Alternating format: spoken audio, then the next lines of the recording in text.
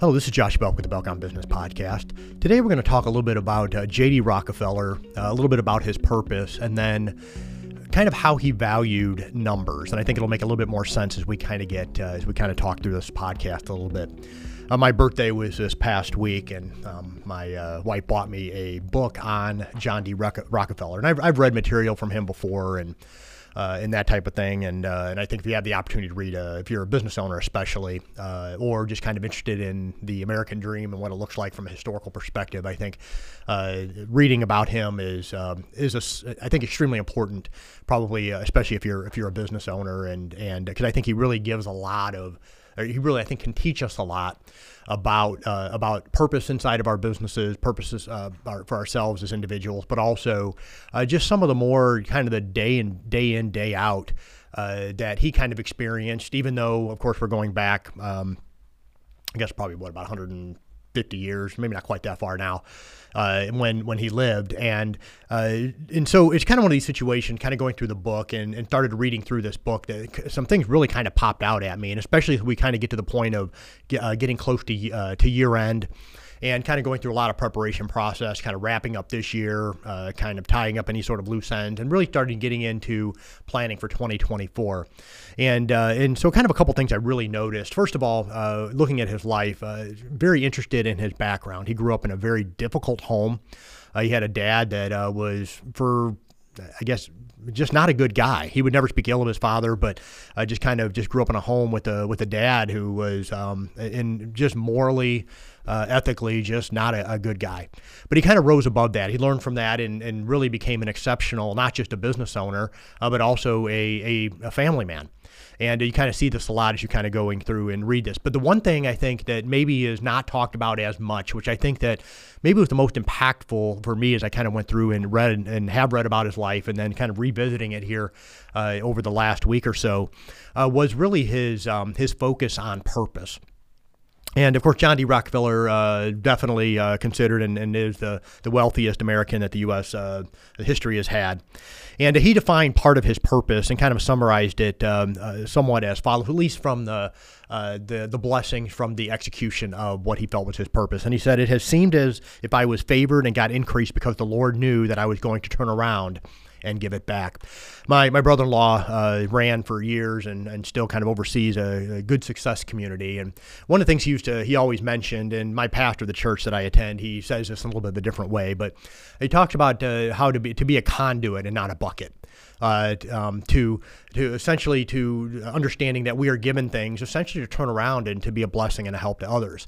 And as I kind of look at our client list at the firm that I own, we have about somewhere between 800 and 900 business clients, and there really definitely is kind of a direct correlation between a business owner that really understands that they are essentially work to turn around and give and help others, not necessarily just to build their own empire, so to speak, or to simply just amass wealth for themselves, that it really is there for a purpose. And what John Rockefeller had learned was that the more that he worked to help others, it seemed the more blessing that he received because of it.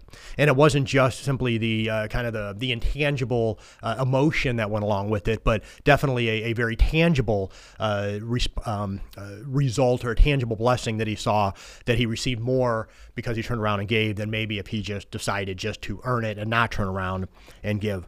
It was said by historian Michael D. Simmons the following. It said that Rockefeller was singularly defined to acquire massive amounts of wealth precisely to use the money to do God's work in the world.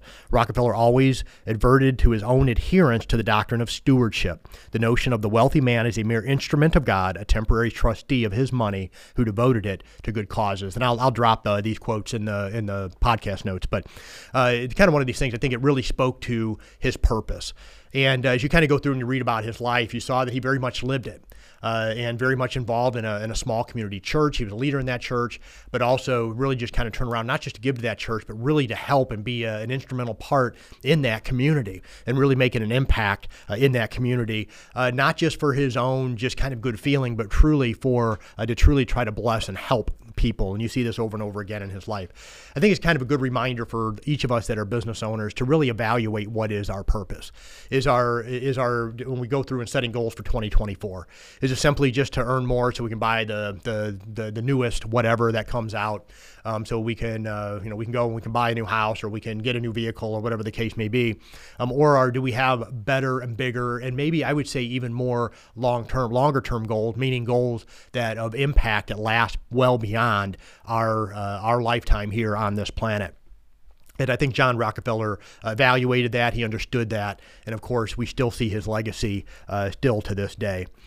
Now, Rockefeller, he started his professional career. Now, Rockefeller did not go through, and like nowadays, you think if I'm going to go through and be an accountant, I'm going to go through, I need 5 years of university and I have to go sit for a test. But he kind of started off, and he valued education, but he kind of went through and he started off his career just simply as a young person, really just doing books as a bookkeeper. And then, of course, this was extremely interesting to me because in many ways, this is kind of how I started out my career. And a lot of individuals in my space, that's kind of how they started off as well. Kind of went and they were just kind of doing bookkeeping and this type of thing. And they began to grow from there, either launching it into other businesses, taking the information that they learned, the principles they learned and applied it into other areas, even if they didn't stay in the world of accountancy. And of course, Rockefeller didn't either.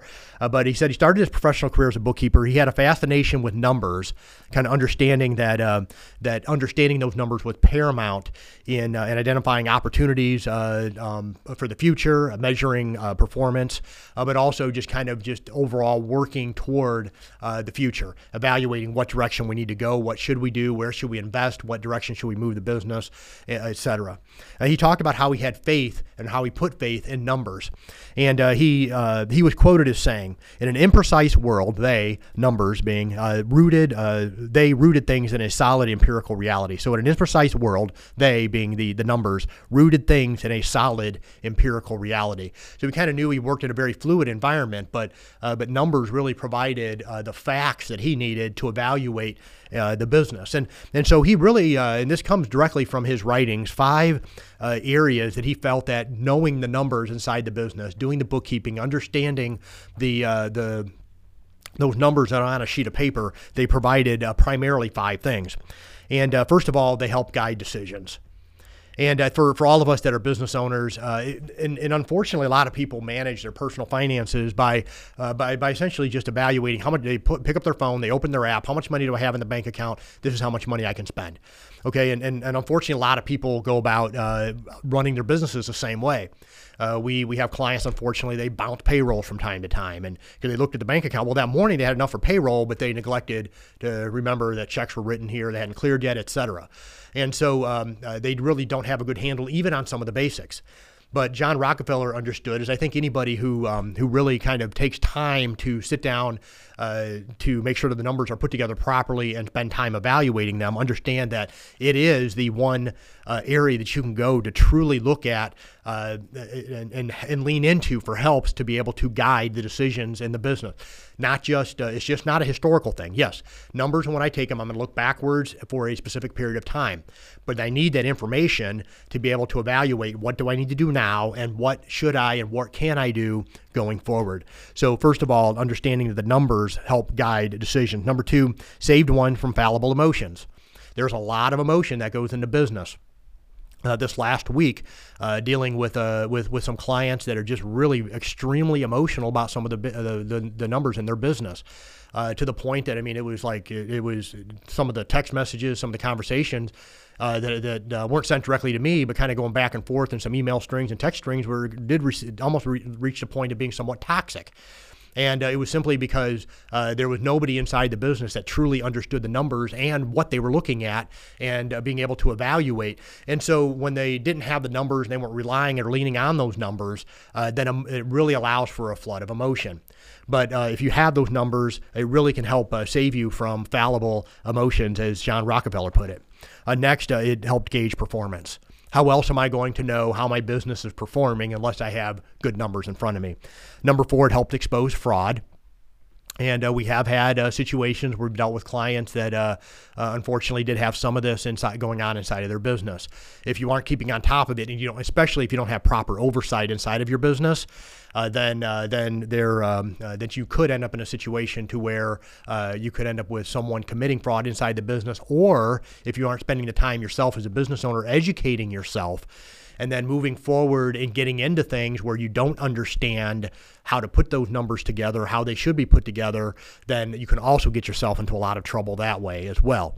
So your numbers, your books can go about helping expose fraud. And to this point, I think it's extremely important if you're a business owner looking at this. Granted, you're probably not sitting down writing your own checks and doing this type of thing if you have a business of any size at all. You probably have somebody else doing it. Make sure you're doing your oversight. Also, make sure that you're not just handing everything off to someone, but you are indeed looking at the numbers, but also educating yourself in your business model. And if you're going through and if you're trying to do raises, if you're involved with other people's money, to make sure you understand your responsibilities that you have, the duty of diligence, the duty of care that you have as a business owner, as it involves other people's money. This also includes your tax dollars.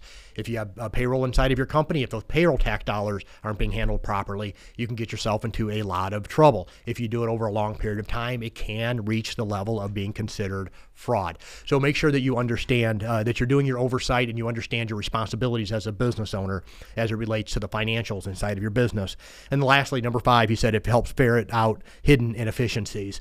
And I think this maybe for on the micro is probably the most important. Kind of go through as you look at your financials over time. There are certain areas inside of my businesses that aren't efficient. Compare them to industry averages, things of that nature, to really help you be able to have your business run more efficiently, more profitably. So 5 things that John Rockefeller pointed out as it relates to why you should know your numbers inside of your business. First of all, it helps guide decisions. Secondly, it saves one from fallible emotions.